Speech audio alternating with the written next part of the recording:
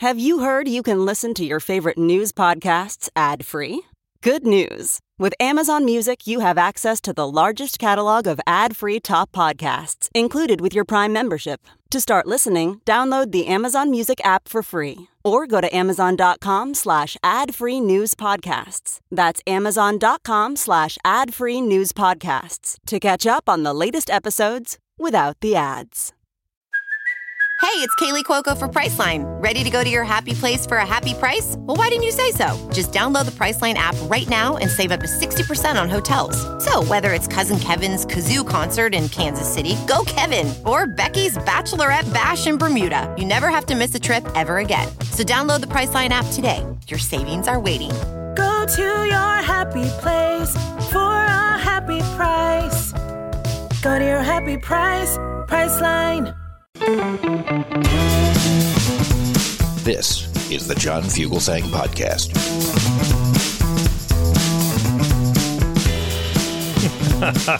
Sirius XM Progress. Good evening and welcome back to Channel 127. I'm John Fugelsang. Happy New Year, everybody. I'm so glad to be back with you. Hey, for the next 3 hours, we are coming at you making sense of the year already. We're at 866-997-4748, and we would love to hear from you over the next 3 hours. We are live and interactive, coast to coast, all 50 states, including the beautiful state of Canada. 866-997-4748. We have so much to get to this evening. I'm thrilled to be back. Thrilled to be back virtually with the most dangerous production team in all of radio, Chris Houselt and Thea Harper, running this monster from South Carolina and over the river in Brooklyn. So glad to be back with you guys and everyone here on Sirius XM. And I want to thank all of you guys for your very kind holiday emails and best wishes and all of the lovely things you guys wrote about our show and all of the end-of-the-year specials. We had two different end-of-the-year panels that were both terrific with the God Squad and then with some wonderful pundits. Thank you guys for listening over the break and tweeting and writing about us. Also, thanks to everybody for the nice comments on that appearance we did over there on Stephanie Rule in primetime right before Christmas break. That was pretty crazy, and we'll hopefully have some other stuff to say about that in the days and weeks to come. Tonight, we got a good show. First hour is just you guys. I want to hear about your break. I want to hear how you're doing. In a second hour, we're joined by our good friend Lee Papa, the rude pundit. Our comedy daddy Keith Price joins us in hour number 3, but all night long. It's always the case here. The most important guest on Sirius XM Progress is you. The person I learn the most from is you. And we love when you guys join the conversation. Hello to all of our evil army of the night. And hello to all the daywalkers. All you very attractive people who listen on demand on the app and on the Fugelsang podcast. It's lovely to have you with us. You guys are always allowed, if you're ever bored some evening on the weekday nights, to give us a call and say hi. Let's get to it. There's a lot to get to today. The Fifth Circuit has sided with the state of Texas against the Biden administration. They say the Biden administration overstepped when they told hospitals they were obliged to perform life-saving abortions for women under the Federal Emergency Medical Treatment and Labor Act. The Fifth Circuit believes Texas is right in prohibiting life-saving abortions. That would be the life-saving kind. This is where we have to remind you, statistically, everywhere around the world, abortion, whether you like it or not, is safer than childbirth. Abortion, whether you like it or not, is safer than pregnancy. If a woman is dying of sepsis in Texas and needs an abortion, the Fifth Circuit Court has just said Texas hospitals have no obligation to provide one. They are so pro-life, they are willing to let you die to prove it. Republicans, guys, want a nationwide abortion ban. Every one of them. Every one of them wants it. And they're terrified because they know it's a killer for their votes, but they want it anyway. Every journalist who considers themselves a journalist who interviews Republicans need to talk about this. And they need to talk about slavery and the Civil War, too, but we'll get to that in just a minute. This ruling from the Fifth Circuit endangers the lives of American citizens. Stop saying the two parties are the same. They're not. They're still way too close, but Democrats are the party that fights for women's reproductive freedoms. The Republican Party is the party that doesn't care if these women die and pretends that somehow the Bible is against abortion. So, Happy New Year, everybody. How are you? Here's my question for the night. Now that we're back, I want to know how you're doing. Want to know how your break was. You see any good movies? I saw a lot. I'm actually wondering who saw more movies over the break, Chris or me. I think this time it might have been me, to be honest. But we want to know what was the best part of your break. And here's my question for the new year. What are you dreading in 2024? And what are you excited about? I mean, seriously, what are you looking forward to in this year? Because all I'm hearing is bleakness from people. What's keeping you up at night, and what's getting you up in the morning? I think a lot about Mark Twain when he said, courage is resistance to fear, mastery of fear, not the absence of fear. And Eleanor Roosevelt, who said, and I'll be quoting her a lot this year, you gain strength, courage, and confidence by every experience in which you really stop to look fear in the face. You are able to say to yourself, I lived through this horror. I can take the next thing that comes along. So I hope you had a lovely break. It was good to be away for a few days. Took my family to see Spam-A-Lot for Christmas on Broadway. New York City, Christmas time, avoiding all the tourists. It's not easy. We did it. My top 10 films for the year. I've reduced it from 14 to 11. I haven't seen everything yet. My top 10 films of the year. Holdovers, Poor Things, and Spider-Man Across the Spider-Verse are the top 3. Wow. Just saw Poor Things and saw Holdovers a couple weeks ago. I mean, a lot of great films this year. Those are the 3 movies that most wowed me. But I also loved Past Lives, Killers of the Flower Moon. I loved They Cloned Tyrone, which is on Netflix. Really smart, really funny. Loved Priscilla. Loved Indiana Jones and the Dial of Destiny. Definitely one of my top 10, maybe one of my top 5. Loved May, December. Loved Anatomy of a Fall. And I loved Little Richard. I Am Everything. Terrific documentary. So what are we expecting in 2024? What are you expecting? You know what I'm expecting? More of what we had in 2023. Donald Trump lying. Expect more of that in 2024. White supremacists who attack anti-racist protests but never get around to attacking racism. Expect more of that in 24. American fascists, mass shootings, Biden poll struggles, fear-mongering articles on AI. Plan on more in 24.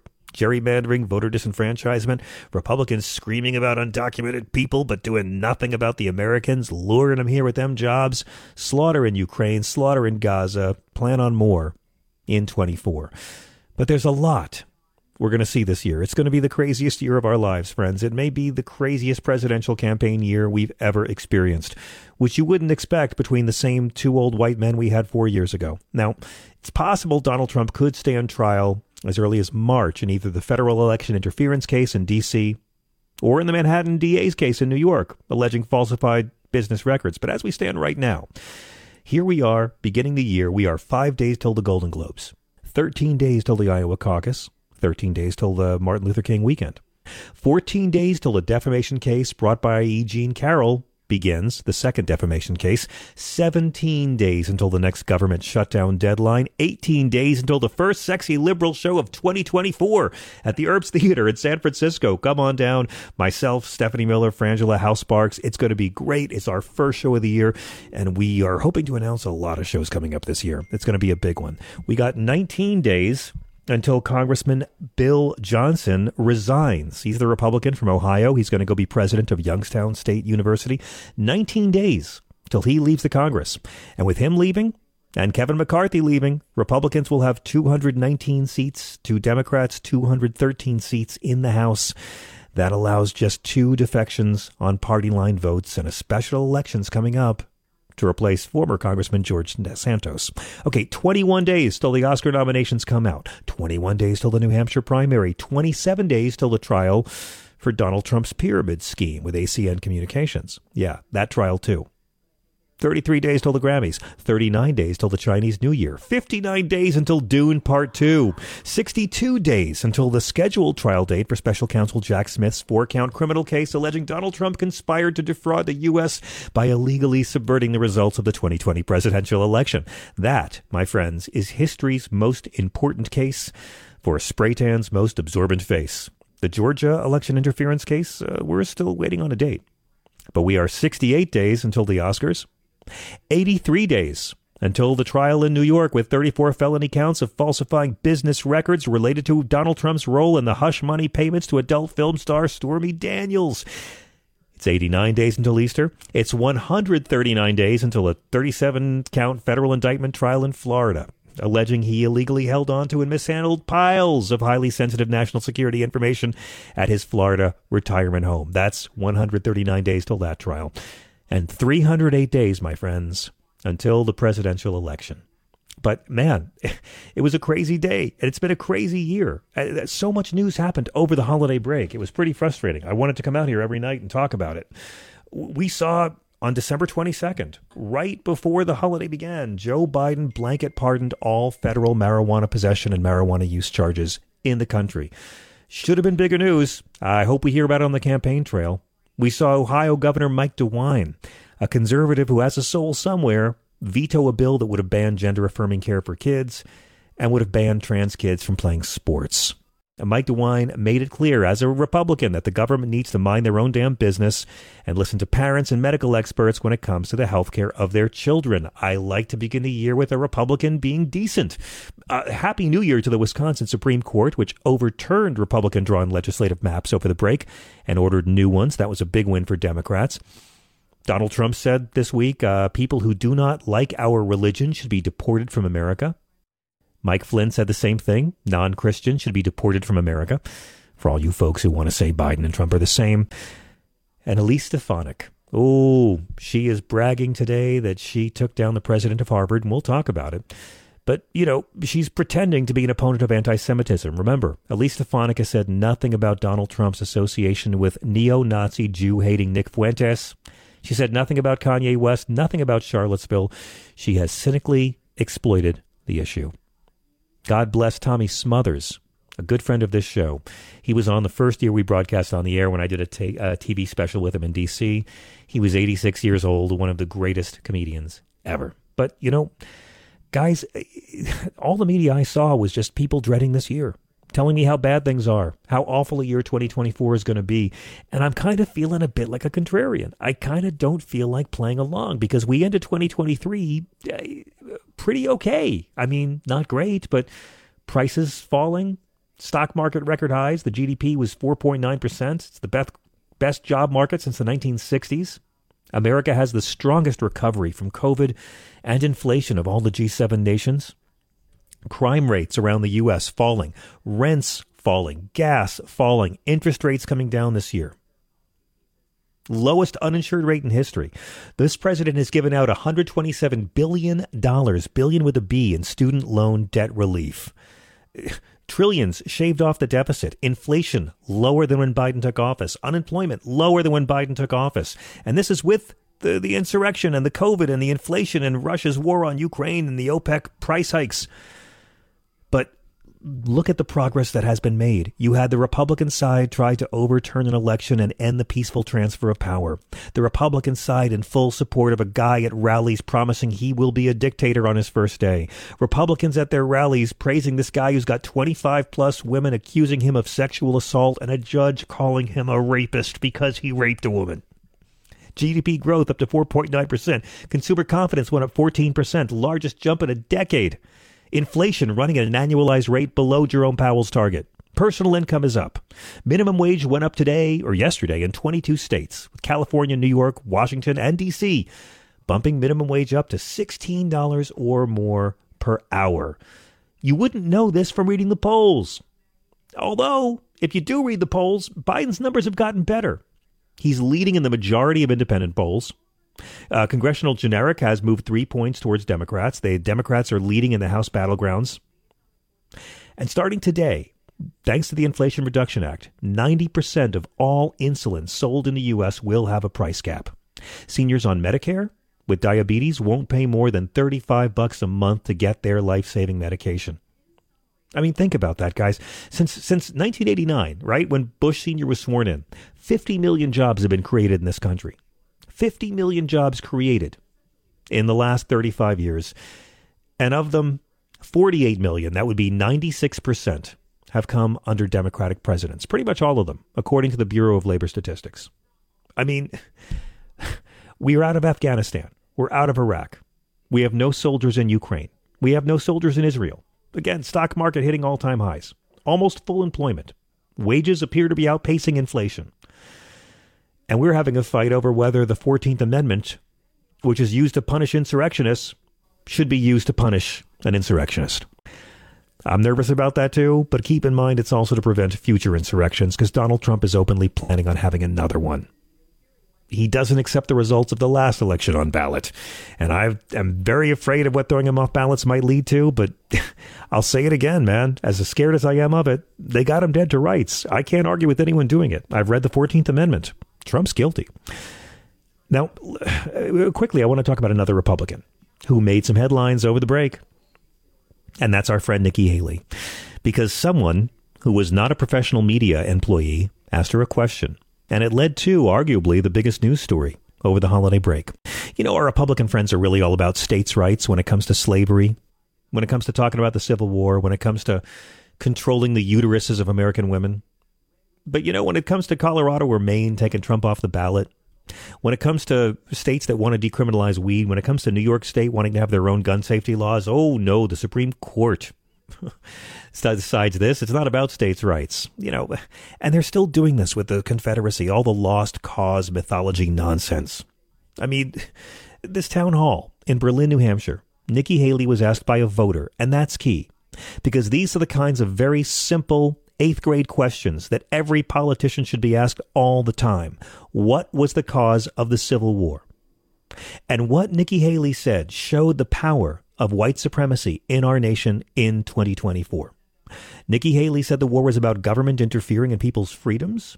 And the voter then calls her out, we'll play the clip right now, for not even once mentioning slavery. Give a listen, Nikki Haley in New Hampshire. What was the cause of the United States Civil War?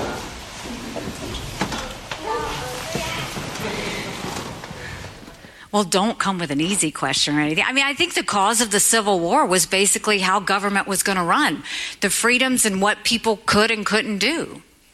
What do you think the cause of the Civil War was? Ho ho! Ho ho ho! I'm sorry? I'm not running for president. I wanted to see your viewpoint on the cause of the Civil War. I mean, I think it always comes down to the role of government and what the rights of the people are. And I will always stand by the fact that I think government was intended to secure the rights and freedoms of the people. It was never meant to be all things to all people. Government doesn't need to tell you how to live your life. They don't need to tell you what you can and can't do. They don't need to be a part of your life. They need to make sure that you have freedom. We need to have capitalism. We need to have economic freedom. We need to make sure that we do all things so that individuals have the liberties so that they can have freedom of speech, freedom of religion, freedom to do or be anything they want to be without government getting in the way. Thank you. And in the year 2023, it's astonishing to me that you answer that question without mentioning the word slavery. What do you want me to say about slavery? No, So Nikki Haley later accused that person of being a Democratic plant. It was a town hall. Anybody could come. It was not a gotcha question. But it seems like a gotcha question because our media is terrified of asking basic questions. Nikki Haley didn't say slavery. She didn't say the Civil War was about slavery for a very good reason. She knows goddamn well it was about slavery. Nikki Haley is a woman of color. She's a daughter of immigrants. And she supports white nationalism. She tried to propel her national career on how she took down the Confederate flag. She knows slavery was the cause of the Civil War. But she can't come out and say it because white supremacists are too powerful in her party. So she can't say the sky is blue. She can't say 2 + 2 is 4. She knows it's a Republican primary season, and that means what? White people with victimhood complexes. She'll say anything to get elected. She is a complete moral coward. She will change her opinion on abortion as she has to, on guns as she has to. This was not an accident. This was not a gotcha moment. I mean, it's so hard for some people to face the reality of this country's history and this country's tradition of slavery and Christianity's role in slavery and the role of conservatives in slavery, which is why they try to say Democrats. Oh, the Democrat Party, they did slavery. The Democrat Party, they started the KKK. There is no such thing as the Democrat Party, first of all. That's an insular, as you know. But they can't come out and ever acknowledge that the Articles of Secession by the slave states were all about defending slavery. Nikki Haley wants you to believe, or rather she doesn't want anyone to believe it, she is trying to get a job by signaling to the racists in her party that the Civil War was about the role of government and freedoms, not a word about protecting slavery, which was the reason cited by the Confederate States in their Articles of Secession. I mean, December 1860, a month after Lincoln won, South Carolina, home of, let me check this here, Nikki Haley's home state. They were the first state to vote to secede from the Union. They mentioned their inauguration, they mentioned the Republican Party, and they mentioned the war on slavery. They were the first state to secede. They said an increasing hostility on the part of the non-slaveholding states to the institution of slavery was the reason. January 1861, Mississippi became the second state to secede. I'm looking right now at their declaration of why they left. Our position is thoroughly identified with the institution of slavery, the greatest material interest of the world. There was no choice left us but submission to the mandates of abolition or a dissolution of the Union, whose principles have been subverted to work out our ruin. Texas made it very clear the Civil War was all about slavery in their Article of Secession. Let me quote Texas. "We hold as an undeniable truth that the government of the various states of the Confederacy itself were established exclusively by the white race for themselves and their posterity, that the African race had no agency in their establishment." Texas said the African, that they were rightfully held and regarded as an inferior and dependent race, and in that condition only could their existence in this country be rendered beneficial or tolerable. When's a smart Democrat going to come out and demand Republicans renounce the Articles of Secession? Why hasn't this been done yet? Do you condemn the Articles of Secession? They're 150 years old, 160 years old. Shouldn't be hard. Slavery is literally the first reason Georgia gives for their secession. And again, when some Confederate apologist tells you it was about states' rights, always bring up the cornerstone speech by Confederate Vice President Alexander Stephens. He states very plainly the only purpose of the Confederacy was to create a slave republic, and that any threat to slavery justifies secession. The cornerstone speech, friends. There is no doubt. Whenever someone claims it was not about slavery, the Civil War was about states' rights, you know what to say. Yeah, states' rights to do what? Guys, this is the big lie of the Confederacy to this date. This is the stranglehold white supremacy has on the party of Lincoln to this date. Every reason for the Civil War was slavery. The economy of the South depended on slave labor. The states' rights rap was so they could nullify any anti-slavery laws the federal government might take. Lincoln pointed this out at Cooper Union, New York City. He said the Democrat Confederates were conservatives. He said it. But you say you are conservative, eminently conservative, while we are revolutionary, destructive, or something of the sort. Guys, racist policy in this country has always been conservative policy.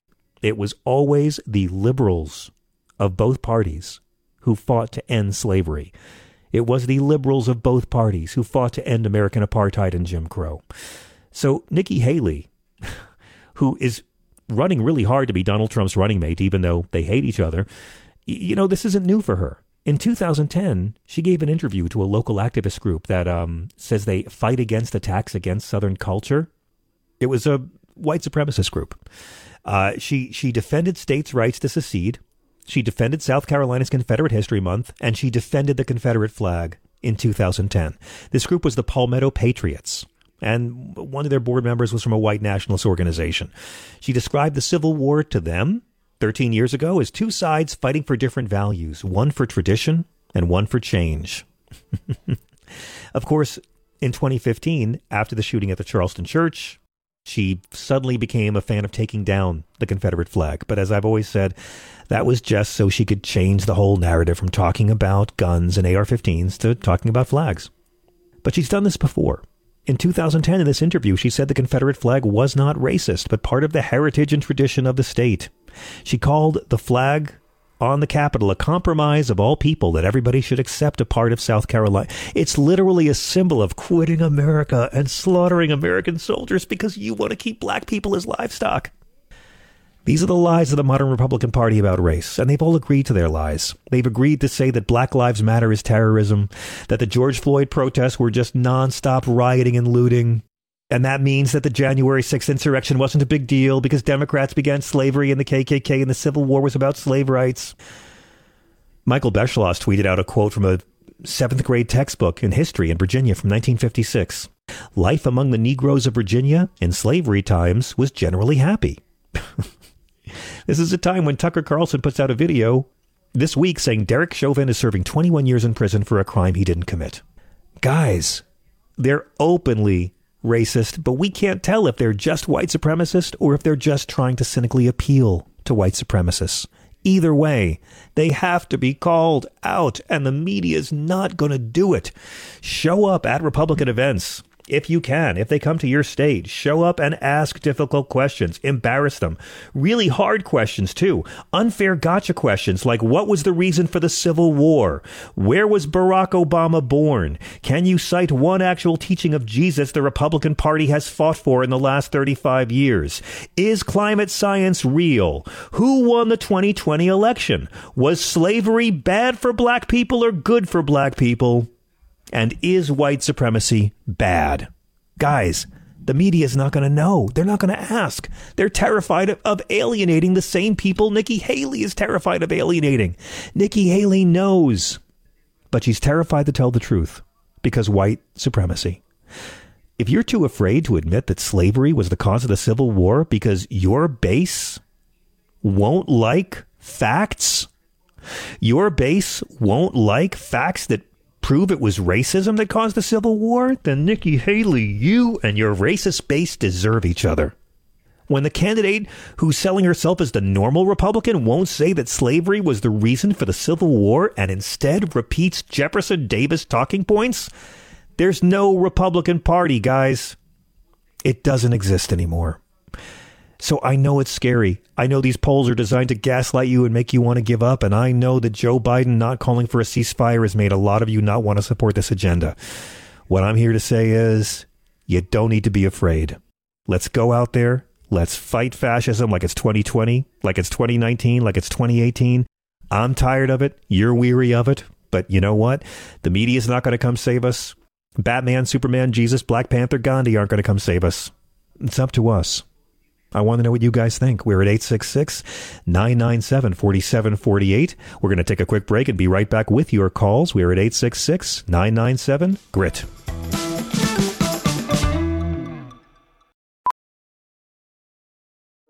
Welding instructor Alex DeClaire knows firsthand how VR training platforms like ForgeFX can help meet the demand for skilled workers. Anywhere you go look, there's going to be a shortage of welders. VR training can help welding students learn the skills they need to begin and advance in their career. The beauty of virtual reality is it simulates that exact muscle memory that they need. Explore more stories like Alex's at meta.com/metaverseimpact.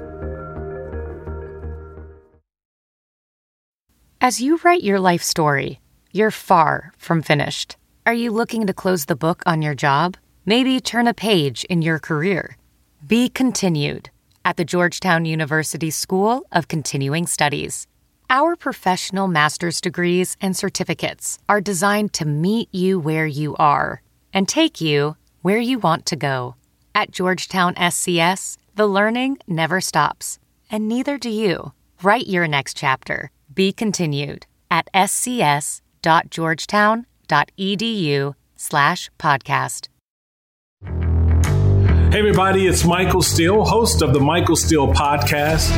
Each week, I discuss key political and cultural issues joined by America's leading activists, experts, and academics for conversations that transcend political boundaries. And that's the point. I want you to join me as we work through real solutions, have honest conversations, just keeping it real and having a little fun on the side. So listen to the Michael Steele Podcast on Spotify, Apple Podcasts, Spreaker, or wherever you get your podcasts on, because you know I love it when you do.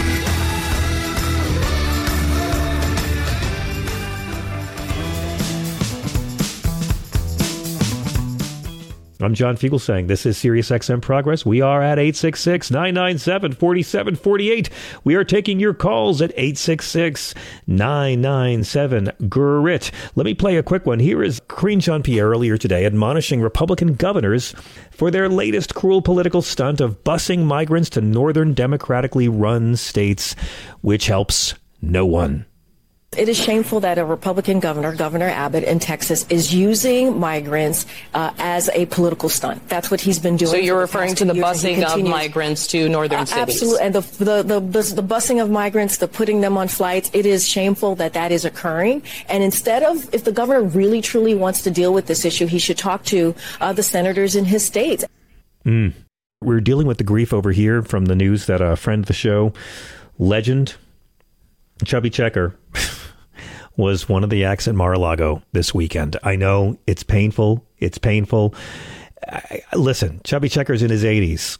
He sang the twist many, many years ago. Chubby Checker deserves to get paid, deserves to work. I'm glad he's getting booked. But he played at Mar-a-Lago New Year's Eve party, which probably means he's never going to get paid anyway. Ooh, it hurts when it's, you see Vanilla Ice on stage at Mar-a-Lago. At Donald Trump's retirement home, you sing Ice Ice Baby for the 100 millionth gazillionth time. You're like, oh, that's fine. Doesn't hurt. But seeing Michelangelo, the Ninja Turtle, that hurts a little more. I didn't think he'd sell out. But whoa, Chubby Checker and Jack Nicklaus. A lot of disappointed fans today that those guys showed up at Mar-a-Lago. But hey, I choose to believe that somehow Chubby got paid. We are at 866-997-4748 and taking your calls. Let's go to Mike in Michigan. Mike, thank you so much for waiting on hold. You are on SiriusXM. Happy New Year, John. Hello, sir. Happy New Year. Yeah, and I just, you ever hear the song Georgia on My Mind by Steve Winwood? I think Eric Clapton sings too, but... I know another version of Georgia on My Mind that's a bit more well-known, but yeah. Yeah. Steve does a great job. But anyway, are you familiar with the Ray Charles version? Oh, of course, yes. Okay, yeah. The version you're talking about was Clapton and Winwood together, right?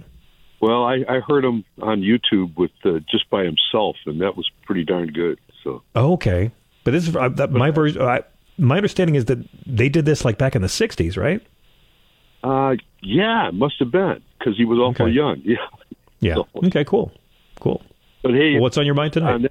But Nikki Haley and her statement, the government isn't all things for all people. But guess what? The best Republican ever to live, Abe Lincoln, made that land endure.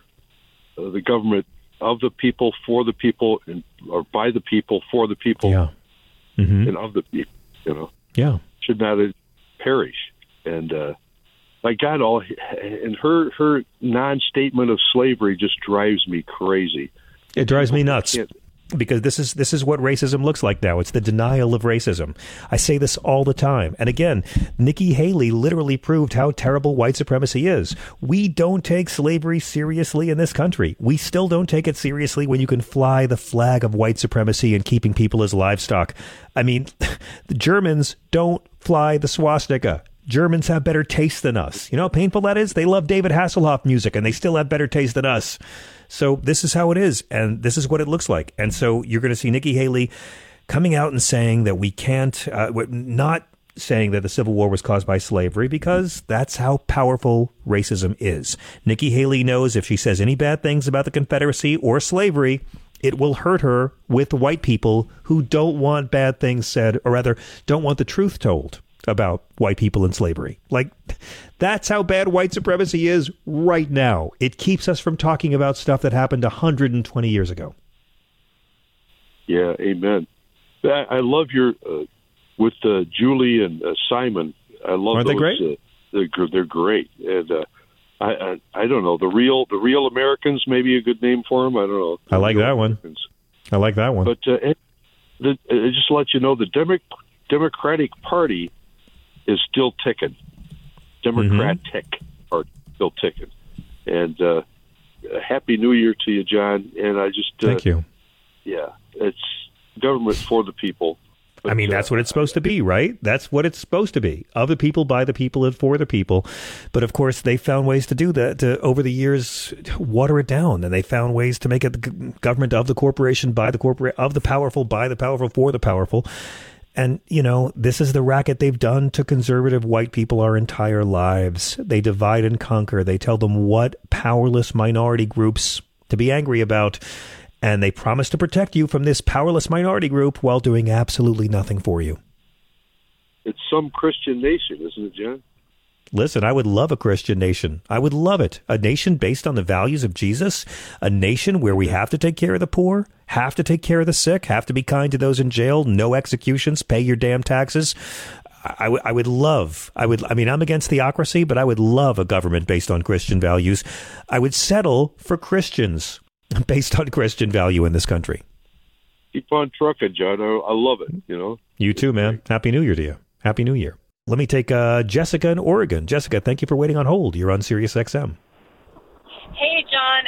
As always, I come with you bearing a film recommendation. I'm not certain if you talked about it, but there's a movie on Amazon Prime now that was in theaters called Saltburn.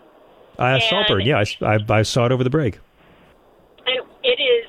I'm curious what you think. I think Emerald Fennell is probably one of the best filmmakers, not just female filmmakers out there right now.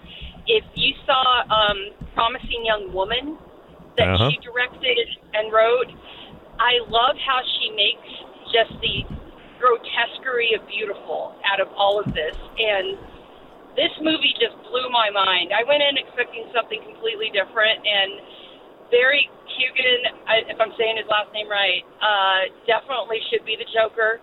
And he already is the Joker in the deleted scenes, but he is oh my God! And I got to just say, equality for frontal nudity, man.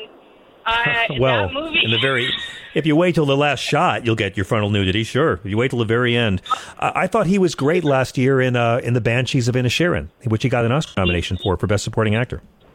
He was one of the standouts in a very bland Eternals for me too. I thought he's just really, really great, and that movie is just surprisingly dark. Really dark, and yeah, Saltburn is for people who thought the talented Mr. Ripley was too light. You know, if you thought that was a little too sugary, this is a bit darker for you. Oh yeah, and I just love how the imagery, the dark fairy tale aspects. Like they even took a song from the Alice in Wonderland soundtrack in the movie. And there's just like the Minotaur scene in the maze, and she just is fantastic. And just the fact that he's basically, you know, I don't have to spoil anything, but there's definitely an angel and a devil aspect to this whole thing. And I freaking loved it. It made my top 5 movies of the year. I mean, it's nice. It's that good, and I think everybody should definitely check it out. But go into it not knowing anything, and you'll be freaked out at the end.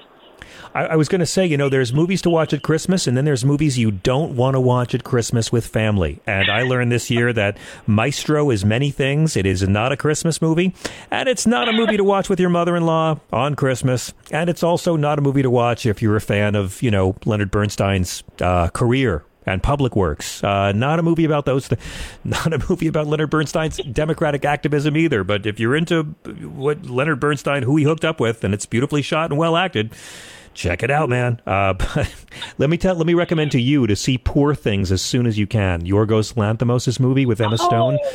Emma Stone gives the performance of the year. It is maybe the most incredibly feminist movie I've ever seen in my life. It is a love letter to cinema and to horror movies. It is the Frankenstein story as you've never seen it. It is so dark and so beautiful and so funny.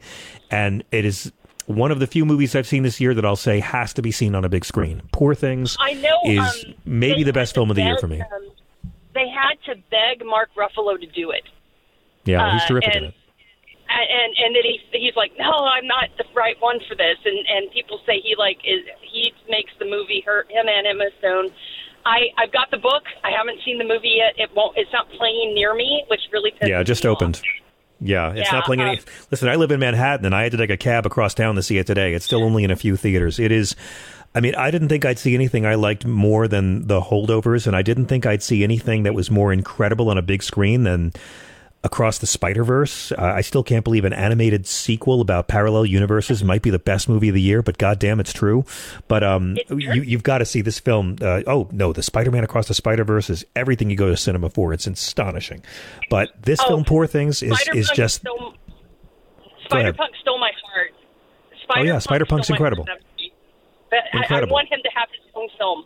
I need that. And can you imagine the soundtrack? I think he will. But in terms of like just beautiful, weird cinema, let me tell you, Poor Things keeps it consistently weird. Poor Things is everything.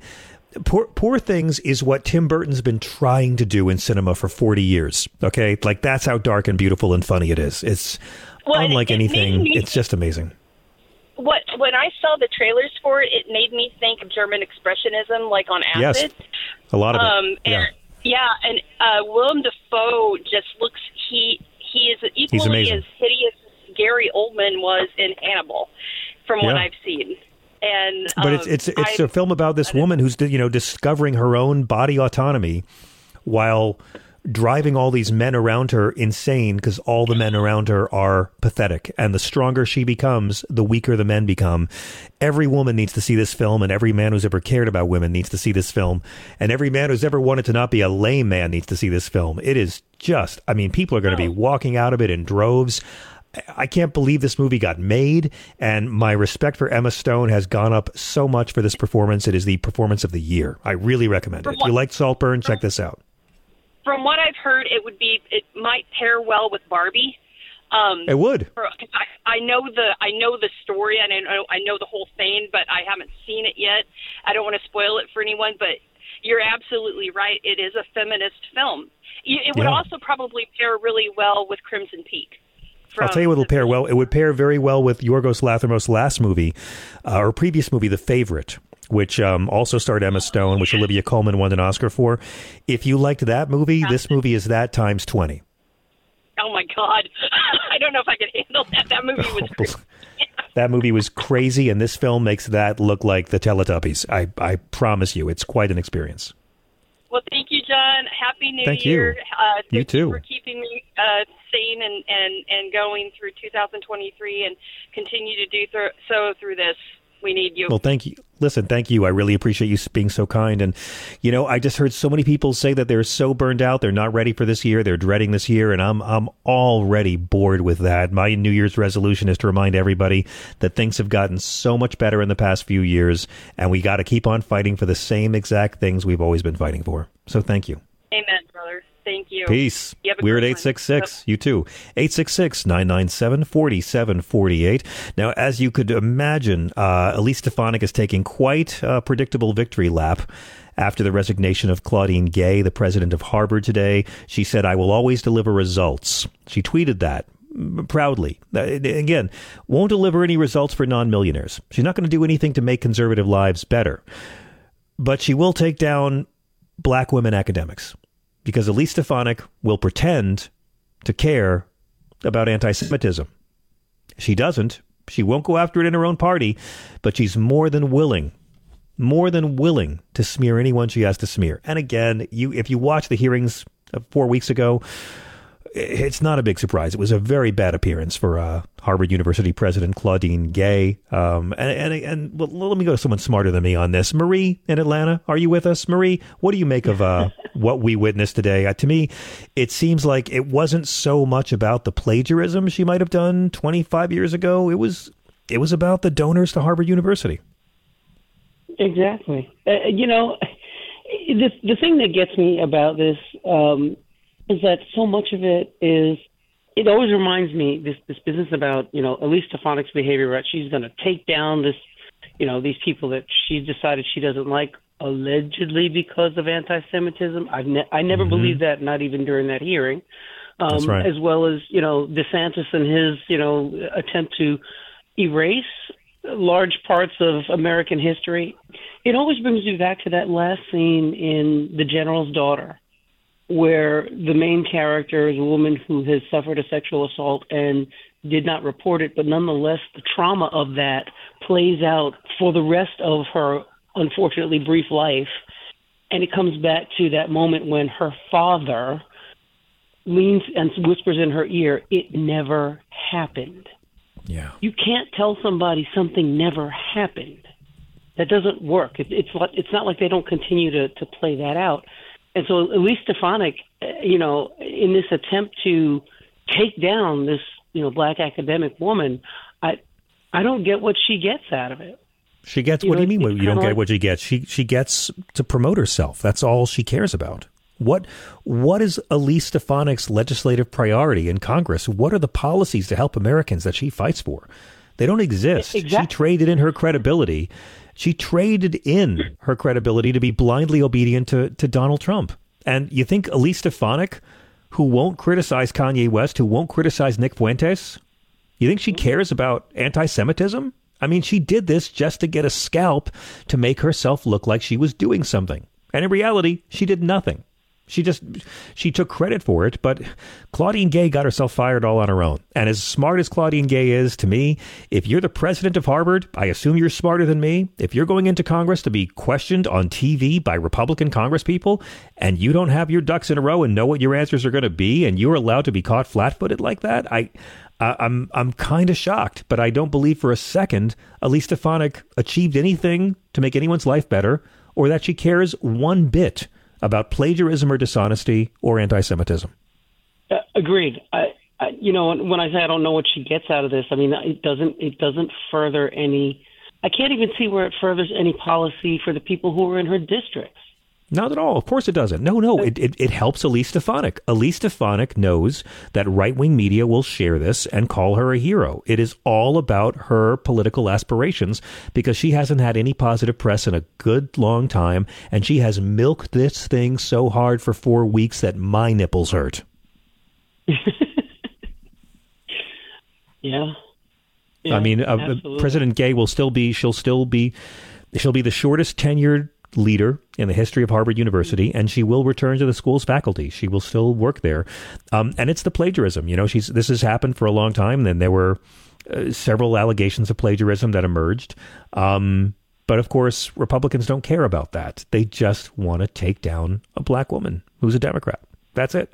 That's all it was. And my understanding of the allegations of plagiarism, that Harvard looked into it, and what they said was that there did not appear to be an effort on Claudine Gay's part to represent something as hers that was not hers, or she didn't do anything like that. What there appears to have been was insufficient, citations. In essence, citations, but that's it. Yeah. The Harvard Crimson reports that their internal investigation at the university found instances of, here's their words, duplicative language without appropriate attribution. And she actually requested 3 corrections to her dissertation, which goes back to 1997. So, they got her. At Harvard, seems like they didn't want to humiliate her. They doesn't seem like they wanted to do any of this. And then boom. And then right away, what name do we see trending all day? Condoleezza Rice.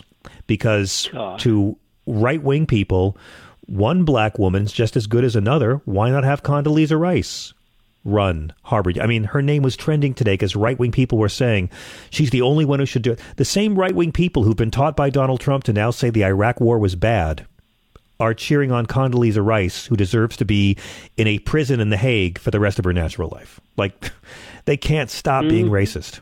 One black woman's as good as another. Well, you can go all the way back to Clarence Thomas being the quote-unquote replacement for Thurgood Marshall. I mean, yeah, you're right. They revealed their hand way back then. He was deliberately hired to undo Thurgood Marshall's work the same way Amy Coney Barrett was deliberately hired to undo the work of Ruth Bader Ginsburg. That's it. Exactly. But again, what did Elise Stefanik say? I will always deliver results. She literally made the whole thing about herself. Oh, hey, everybody. It's our producer, Chris. Well, listening to you guys, hi, Happy New Year. Listening to you guys talk about that, and Stefanik saying, "I always deliver results." I had to go look up. There was an NPR story I heard over the break, but they were talking about how this was the least productive Congress in decades. In decades and decades, they passed 27 bills into law. 27. And the bills that they passed, the laws that they created, were things that were gestural, like commemorating the Marine Corps anniversary, or things like these spending bills and resolutions and things like that. And naming a post office. Yeah, exactly, like changing VA clinics and naming stuff. But so then they spend all their time doing what Elise Stefanik. The result she delivers is this war on identity politics that they do in these these hearings, and that's all that she can offer. But it's not the results that do anything, right, John? Exactly right. I mean, she's improved nobody's life in any way. What are you getting at, Chris? I feel like you were queuing me up for something I didn't catch. No, I'm just saying, like, how dare she say, like, she delivers results, because this is like the least resultant Congress that they've had in a very long time. That's it. Mm-hmm. Yeah. Yeah. They don't do anything that affects people's lives. Exactly. They don't help. They don't enhance the lives of their constituents. They don't. And yet, what offends me, what I come right back to every single time, is all these people have to do is serve 2 terms, and we are paying, our tax dollars are paying for them for pensions for the rest of their lives. That's it. Believe me, if the American people understood the congressional pension system, we would find so much common ground between Democrats and Republicans. Marie, you are the best. Thank you so much for calling us this evening. We got to take a quick break. We'll be back with your calls in just a moment. This is SiriusXM.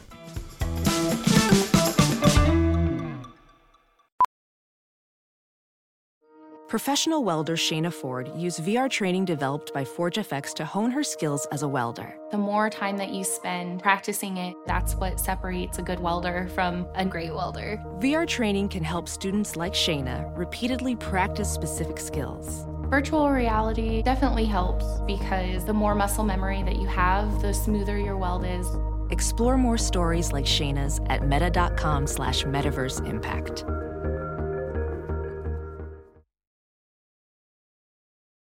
Whoa, sweet man cave. Thanks. Serious upgrade. How'd you pay for all this? I got a home equity line of credit from Figure. I was approved in 5 minutes and had funding in 5 days. Wow, that fast and easy? Yep. The application is 100% online, plus no out-of-pocket costs. Just fast access to the cash you need. How do I get started? Go to Figure.com and get that serious upgrade. Figure Lending LLC, DBA Figure, Equal Opportunity Lender, NMLS 1717824. Terms and conditions apply. Visit Figure.com for more information. For licensing information, go to www.nmlsconsumeraccess.org.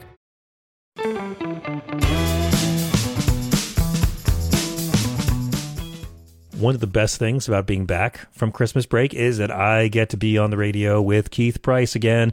Keith's a comedian, an actor, a writer, a radio star. He was the first openly gay black radio host at SiriusXM. He co-anchored the morning show on the late lamented wonderful channel OutQ.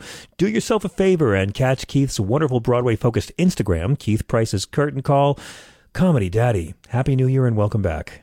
Happy New Year, John. Happy New Year to everybody that's listening. So glad to be back. So glad to still be alive. So glad to see the beginnings of something new happening. It's just, this is a very nice time of the year. And, to piggyback onto what I was telling you about Thanksgiving a couple of weeks ago, is that sitting still on New Year's Eve, like I didn't go out, I didn't do anything.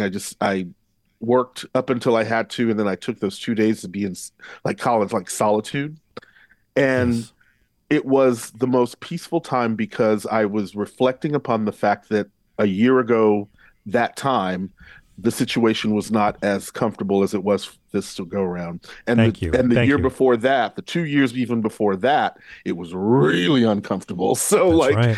And so I tried to take this as an opportunity to just sit and be thankful that my life is progressing in a nicer direction than it was before. And hopefully it's going to continue in that direction.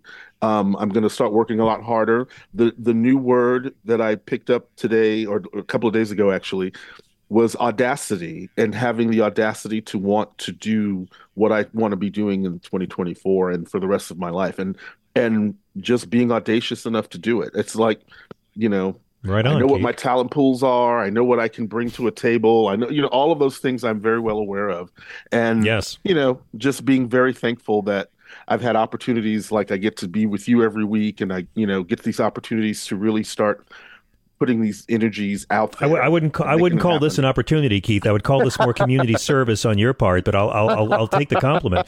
But you say something so important, because I think especially when we look at the political progress of our nation from the pandemic till now, from when Biden took office till now, the same thing in politics is true in our personal lives. Just because you don't feel like you've come a long way, just because you don't feel like you're where you're supposed to be, just because you don't feel like you've made progress, it doesn't mean progress hasn't been made. And where you are right now is light years beyond where you were a year ago, way more than that 2 years ago. And sometimes, even when you can't give yourself the credit for traveling so far because you're not there yet, it's so important for all of us and for the nation to be able to say, okay, yeah, we're a long way from where we need to be, but let's take some inventory and realize we've worked really hard. It's not satisfying, but progress has been made. But progress has been made, you know. Honestly, to sit down on New Year's Eve, realizing that I was at a friend's place, and being able to hang out at my friend's place because I could hang out. It wasn't because I needed to be there, or I had to be there, or I had nowhere else to go. I was just hanging out there because it was closer in for me to do that and go to work the next day. And to know that there was going to be money in my bank account when I woke up on New Year's Day. Like, there's a certain kind of, you know, I guess small spaces of gratitude that you should really reflect upon especially when you think you have nothing to be grateful for. If you're walking around thinking you have nothing to be grateful for, you better stop and really assess, because honestly, the littlest things for me have been giving me the most excitement in terms of having gratitude. So, like, you know, having having to work two jobs to continue surviving in New York, and both of the jobs are jobs I like, and both of the jobs I have people that I enjoy being around, and I still get to do things like this and go do comedy and do all this. So, like, I am in a much better place, like I said, last year than this year. And it's thankful because, yes, I have to work hard. Yes, I have to do all of these things. But at least I'm in surroundings and environments that I don't feel horrible about being in. So it's like, and that makes such a huge difference. For all those people that have to, shout out to y'all that go to jobs you cannot stand, but you still got to go. It's like, we've all been there at one point in our life, but I now understand what it truly means to go to work environments where you work with really great people and get to do good things. So I wish I knew what that was like. I can't speak to that experience. I work with Chris, who I don't see. And the best thing about Chris's job is he doesn't have to see me but once every year and a half or so. Keith, I want to get to some of our listeners and get back to politics. But before we do, I'd be most remiss if I didn't talk about a good friend of ours, of yours and mine, who I loved, who did this show many, many times, and who did this show many, many times with you, who I am sad to say I didn't know we lost last week. I wasn't really following the news, and I made it a point on my break that I was going to be a dad and not read the news all the time, and so I missed the passing of the beautiful, prolific Bobby Rivers. Who, was a person I watched on TV when I was a kid. I remember watching him host his own show, Watch Bobby Rivers on VH1. He did so much. He was on the Food Network's Top 5. He did. He was a film critic. He was a terrific, terrific host and an on-air presenter. And he was a real black gay pioneer in broadcasting. Yeah, he was. And, you know, the thing is that it's only now people are actually looking at his life and looking at his career and recognizing the pioneer energy that he went through to do what he did. And, you know, Bobby and I became friends on the craziest thing, because I was hosting my own comedy show in the East Village, and it was becoming very popular because it was like a mix of gay and straight comedians. And so the night before I met Bobby, this comedian came up to me and says, "You should put me in my show, put me in your show because I'm gay." And I said, "I'd put you in my show if you're funny. The fact that you're gay doesn't matter." And then I turned to my friend Angela and I said, you know, and it's so exhausting being seen as the Harriet Tubman of gay comedy, because this was like in the early 2000s. And Bobby Rivers was standing behind me we were on the street corner, and I heard him laugh. And when I heard him laugh, I turned around and I flipped out because I was like, "Oh my God, you're Bobby Rivers!" Like, you thought I was funny, and from that moment on, I had a backpack that had my website on it, and he found me through my website, contacted me just to tell me that what I had said was the funniest thing he had heard in a very, very long time. And then from then on, we just became friends. And then, as time went on, we started having these moments of, I was making like these similarity moments because for me, he was the black gay guy, although he wasn't technically out, but for anybody that was paying any kind of attention to him in those Sally Jesse Raphael glasses, you knew she was special. And and because of him, I think in the end, when I started doing broadcasting, I was able to remember that he was one of the first persons that I ever saw doing that kind of entertainment interviewing stuff that we've been doing, that was doing it at a time when it wasn't even, popular to be out, much less be black. Out. And so I know. He had a lot of struggles, and he became famous in the 80s. I mean, as a black gay man who he wasn't trying to hide it. When I was a kid, we knew Bobby was a black gay man, and he wasn't hiding it, and that wasn't about his identity. He was a showbiz journalist, and that's what he came to talk about. And that's what he came to talk about. And the fact that he wants to kibitz later, with Betty Davis and all the fantastic people that he's met and talked to over the years, that people today, it's interesting because we always used to talk about what it means when you're the first of anything. When you become the first of anything, you get the worst of everything. And unfortunately for him, in his career, although we saw the bright lights of VH1 and following that, there was those moments on WNBC on the weekends, and Fox 5 for a hot minute as well. But he was struggling through those processes through that time. And it was hard for him to get work, and it was hard for him to get people to understand who he was. And the best thing is that when he and I finally connected in that he was in my documentary, Ebony Chunky Love, because I wanted to give him a moment to where people would know who he was. If they bothered to know who I was, then they have to know who Bobby Rivers is, because Bobby Rivers, I'm a descendant on his shoulders. I'm standing on his shoulders when I was standing in front of that. And you did my show with Bobby many times. The two of you joined us together many times. And so we put a podcast together that we tried to do called Mocha, and it was spelled MOCHAA, Men of Certain Hue and Age.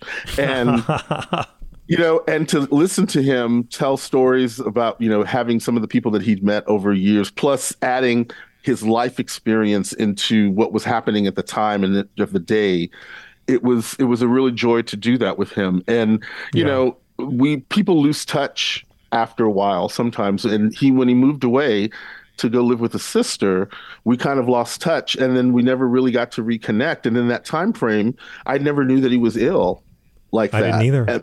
And then, he and I spoke briefly last year, and I was like, when are you coming back on the show, Bobby? He's like, I moved. I'm like, I know you moved, but come back on Zoom sometime. Yeah. And I didn't know he was sick.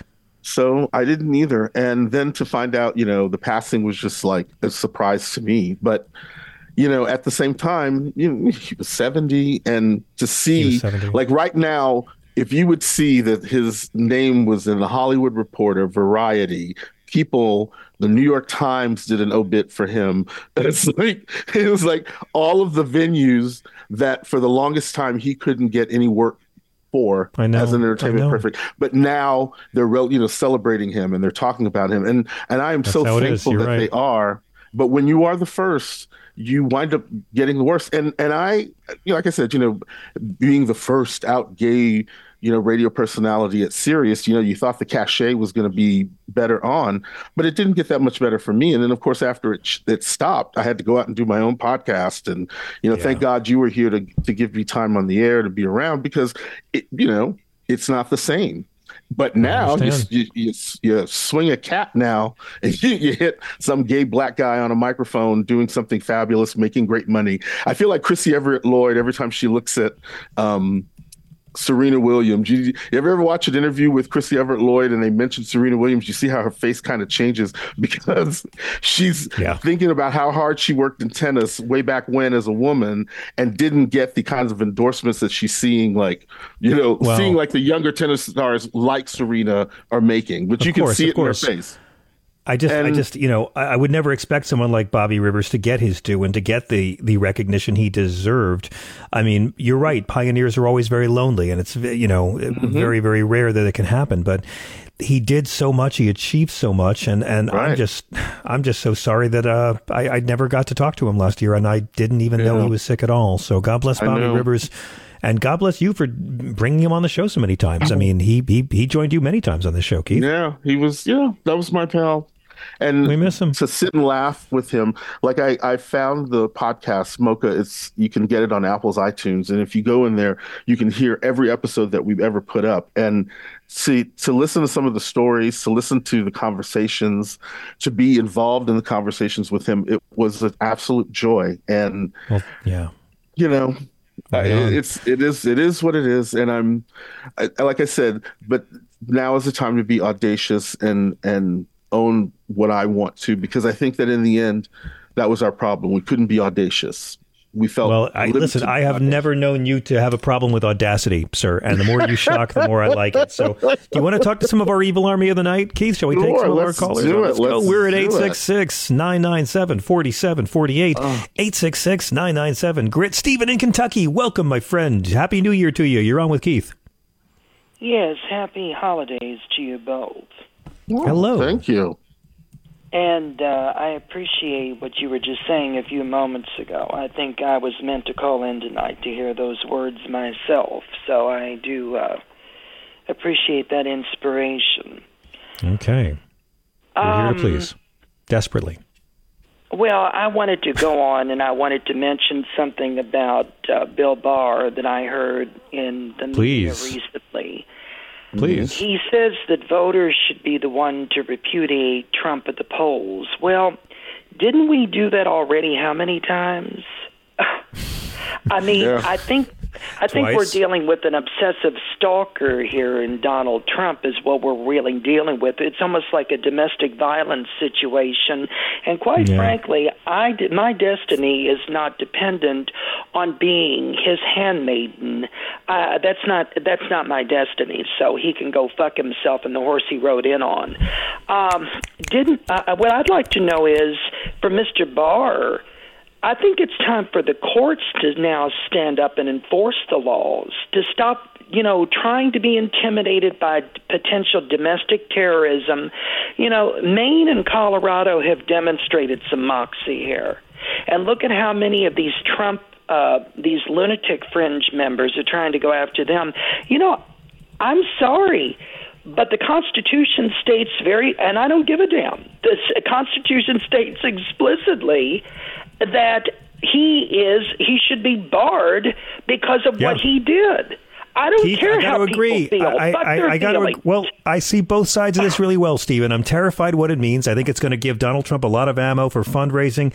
Mm-hmm. They're going to say Democrats they don't really care about democracy. They don't want us to vote for who they want to vote for, blah, blah, blah. They're going to do all of it, but it's still right. It's still right. I'm saying I see both sides of it. I think that Maine is going to be overturned, and Colorado is a state that Trump was never going to win anyway. Let me ask you this, John. So are we going to sit here and allow this monster to continue to run roughshod? I'm sorry. I am sick of this. I think I dare say there's a lot of other people that are too. The time has come. Enough is enough. And the allow him to what, Stephen? If people allow him to run for president with the damn Constitution and actually read it instead of sitting there being inspired by this monster, then this is the problem. It goes back to education. It goes back to the fact of actually having, like you were saying, Keith, before, you have to exhibit some backbone here. But it's still going to come down to the voters. Okay, it's going to come down to the voters still. But I hate to say Bill Barr is right, but Maine and Colorado aren't going to change the outcome of a 2024 presidential election. It's going to come down to high voter turnout, my friend. Well, are we going to sit here and play sadomasochist again, people? Are we going to continue to do this, or are we going to finally say that we deserve a hell of a lot better, that we deserve to preserve our self-respect, reclaim what's rightfully ours? This is our country. These people work for us, not the other way around. Okay. And what I don't understand with the Supreme Court, with all due respect, how can they sit here and preach to us that abortion should be sent back to the states, when in fact it states very explicitly, again, in the Constitution, that the states are the ones in charge of their own elections. So how can they come back and rule? I'm going to tell you what's going to happen. If they do that, it's going to cause a tsunami come November. And I guarantee you, just like with the abortion issue, when they overturn that, it's going to cause people who hated Trump to come out in larger numbers. And they are not, I'm telling you right now, they are in for a rude awakening if they think. And if Mr. Trump thinks he can run roughshod, I tell you what, bring it on. Because I'm Stephen, I thank you for the call. I got to run, but I thank you, man. You're right. I think you're right about everything, and I don't think it's going to come down to Trump being taken off the ticket. I think he's going to be on the ballot in these states, Keith, and I think he should be. These judges are fine in saying that yes, he committed insurrection under the 14th Amendment. He's out. I get it. Makes me nervous. I don't think that that's going to help much in the long run, but I can't argue with the ruling. Well, for me, it's like I said.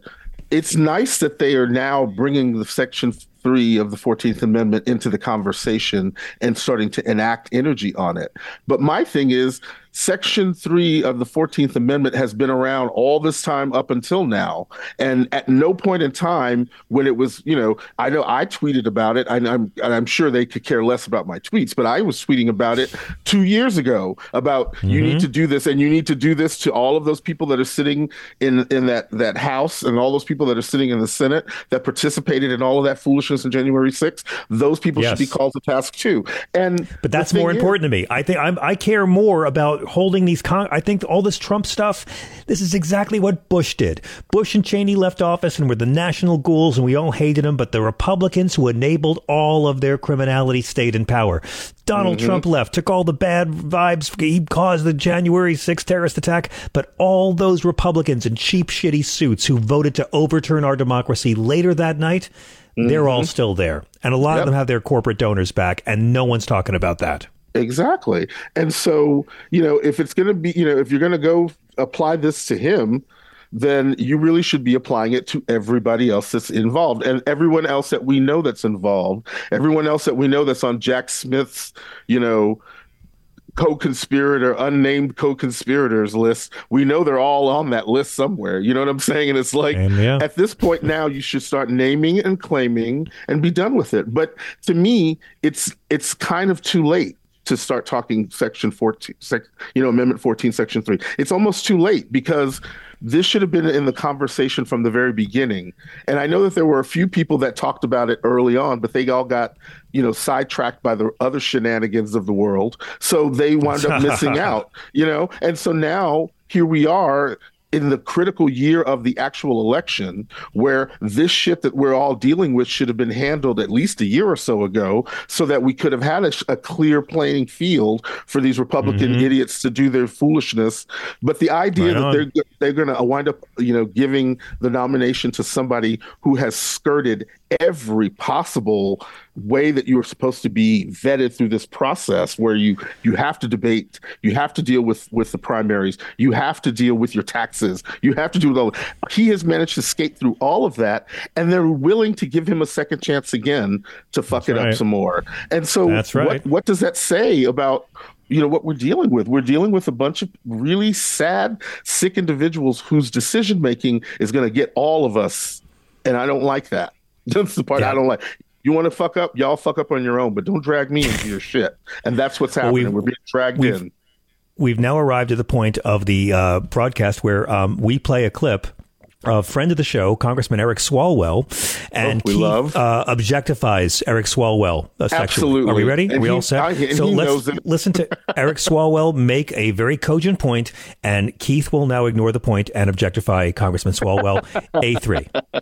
I think we have a story to tell, and we can't be too damn modest in telling it. And we don't even have to lie or make things up about them. What they want to do, to a woman in her right to make her own healthcare decisions, to your kid and their right to read what they want to read in their classroom, or to your children and their right to go home safely after school and not be killed by gun violence. We have a story to tell, but we're too modest sometimes, and we stand on this false virtue sometimes as Democrats. And what I'm proposing is that too much is at stake in this upcoming election to just let them beat up on the president's formerly addicted son and not let him tell the story about how decent of a father he had to help save him from that addiction. As much as I want to talk about the content of what he just said, Keith, if you want to objectify the congressman right now, please feel free. Well, he's always objectified. As soon as you mention his name, my mind goes to all filthy places with him, especially with that beard. But here's the but he is absolutely right. And what I think is that you could also say that it's about being audacious. Like, Democrats have to be audacious enough now to tell the story of what is actually happening, because people will listen now. Again, since we're going to lose a little bit of the attention span, but that pandemic forced a whole lot of people to start looking at politics from a whole different place that they were beforehand, because they ain't have nowhere else to go. And so now they're a tad bit more informed than they were 2 years ago, 3 years ago. And this is the opportunity to tap into that and to own the good shit that's doing. Amen. The Democrats have done a fantastic bang-up job of trying to save this country from economic ruin, although rich people will disagree. But I mean, why are they concerned? Because they're still rich anyway, no matter how the fucking thing goes. It still works out well for them. So what do they really honestly care about? And, it's like you have to own your story now. It's like they're not owning their story. The Democrats don't own the story. And they're letting... he's right. They're letting them beat up on his son, formerly drug addicted son or whatever, but they're letting him beat up on his son. They're letting him beat up on the record. They're letting them spread lies about the record of what's actually happening. And they're not fighting back. And that's the thing. We have to fight back now. It's not about, civilized people don't have to enter in this sort of discourse. We can do. No, you need to start smacking motherfuckers around, because at this point now, they're not listening. And they're not willing to listen. They're not willing to listen because they've got God and the Bible on their side. They're not listening to anybody. And they're not even listening to what God and the Bible are saying. So no, they're not listening to They avoid that like they avoid the actual parts of the Bible they should follow, like they avoid that well-regulated militia part of the Second Amendment. Hey, before the break though, do we have time before? Let's take a quick break. We'll be right back in a second, and then we'll get to a couple more calls before we wrap it with the great Keith Price. We're at 866-997-4748, and we'll be right back.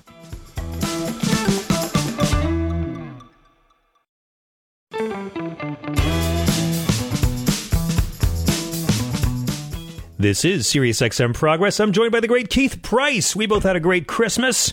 We're talking show tunes. Yes, I saw Spamalot. Keith, I saw 3 Broadway musicals last year. I hope I've impressed you. I was very thrilled. I was thrilled. And I turned in my straight card. 2 new musicals and a revival. Look at you. Yeah. We're at 866-997-4748. Rachel in L.A., welcome. Happy New Year to both of you. Oh, happy New Year to you, sweetie. I'm good. I'm actually good. Have good news to report about myself. Please. I'm sorry about your friend Bobby Rivers. I saw some of your postings, Keith, and a bunch of other people, too, that were very sad to see him go. I think, like Whoopi Goldberg, maybe I saw something of hers about him, too. Mm-hmm. And also, I agree with we've got to fight back. And Eric Swalwell is very hot. I can say that myself too. Okay, so 10 years ago, I had breast cancer, and I had to have the whole 9 yards. It was like stage 3. I have one real boob, one fake boob, and I went through everything. And then the medicine worked on me, and I was very good for these last 10 years. Like, you have this tumor marker, it's a number. It was like above 35 is above when it's bad, or, above good. And it was 9 the whole time. And then after I got COVID last year, about 3 months later, the numbers started to go up. And then it went up a lot. So luckily my oncologist looks for that number.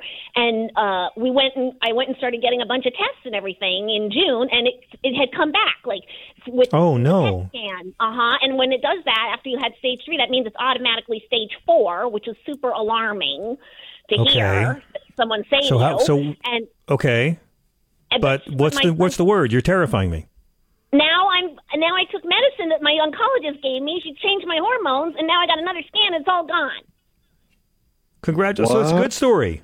Wonderful. I mean, it's all gone for now. I have to keep getting it to stay gone and everything, but I thought it was pretty good. The medicine. That's okay. Keith, she got me a little worried there. She got me a little worried there for that one. I didn't know where that trip was taking me. Yeah. I got nervous. I didn't want to you got us nervous. But that's good storytelling. Yes, it is. We boarded the train. We didn't know where you were taking us, but we stayed on the ride. Thank you. Exactly. Exactly. Oh, well, I'm glad to hear that you are in the fabulous zone with all of this right now. Yes. Yeah, thank you so much. Me too. So Happy New Year, and I hope I get to call you a lot more. I love calling you. Oh, Happy New Year as well, Rachel. I'm really glad you're around. Thank you for classing up our show, and thank you for being healthy and doing it. We'll see you soon. Let me go. Let me go if I can. Oh, Keith, while we have a second, how do our listeners follow you, Comedy Daddy? How do they keep up with all your doings? Oh my gosh! Well, I'm at Comedy Daddy on the Twitter, and of course, Keith Price Curtain Call for me on Instagram, where you can find some of the good theater stuff, which I'm going to be doing a lot more stuff in the next few weeks. I can't wait to tell you about that. And any other thing you want, I'm KeithPriceComic.com. You can just find it. You can find all of that other stuff there too. So it's all good. Yay. Let's go really quick. I want to get as many calls as I can. Bill in New Jersey, you are on with Mr. Price. Hello, sir. Hey, how you doing? Hey. Good. Happy New Year. Good to hear your voice as you're refilling my love supply as we speak. Oh, well, we're here to bring the love. Absolutely. But I thought that Poor Things was great, and also Boys in the Boat I saw was very good too. I haven't seen Boys in the Boat yet, but I loved Poor. Poor Things is crazy good. Right. And I saw Spam-A-Lot a couple weeks ago. But anyway, nice. We have to realize though that South Carolina is probably the center of the worst amount of racism in this country historically. Oh, gutsy call, yo. Man. South Carolina, what have they got on Mississippi? Okay. Well, what they got... Georgia has entered the chat. Go ahead. What they got was they were going to join the Union if slavery was outlawed, which is what they were thinking about doing. And they were afraid, though, that if they joined the Union and the Revolutionary War, the English would come over and offer their slaves freedom and clothes and food. So they didn't want to leave England. But if they had stayed with England in 1807 passed the anti-slavery law, which they only used to apply to England. But in 1830, all the colonies or whatever their possessions were, they got rid of slaves. So South Carolina would have lost slavery like 30 years before it actually happened. Just the point of view. And then, as we pointed out, they were the first state to secede. Nikki Haley doesn't think it had anything to do with slavery, but they said that was their reason. Right. And during the Civil War... Keith, can you believe this? Can you believe, like I began the show... I'm sorry, give me 1 second. I began the show by saying, Keith, this is a sign of how powerful white supremacy is, that this woman was too terrified in New Hampshire to say that the Civil War was caused by slavery, so she'll make a lot of other stuff up to avoid upsetting people who don't like admitting the Civil War was caused by slavery. Right. If that doesn't show the power of white supremacy, I don't know what does. Called controlling the narrative, darling. Controlling the narrative. That's it. Bill, we're out of time. I'm so sorry. I'll let you make your final point. During the Civil War, they threatened to leave the Confederacy because the Confederacy was considering doing stopping the importing of slaves. And so that's how racist they are. Jesus. Hey, thank you, Bill. I appreciate it. Thank you, Keith. You are our only guest tonight, by the way. It's just been me and the listeners all night. So thank you for making this a party. Thank you to Chris and Thea for being the best producers in the world. We will be back tomorrow and the night after that. It's a beautiful new year. Let's get out there and fight for the same things we've been fighting for all this time. Thank you for joining us on SiriusXM Progress. Keep it tuned here. Sexy Liberal Show will be in San Francisco on the 20th of January. We'll see you up there. In the meantime, keep it tuned to Progress.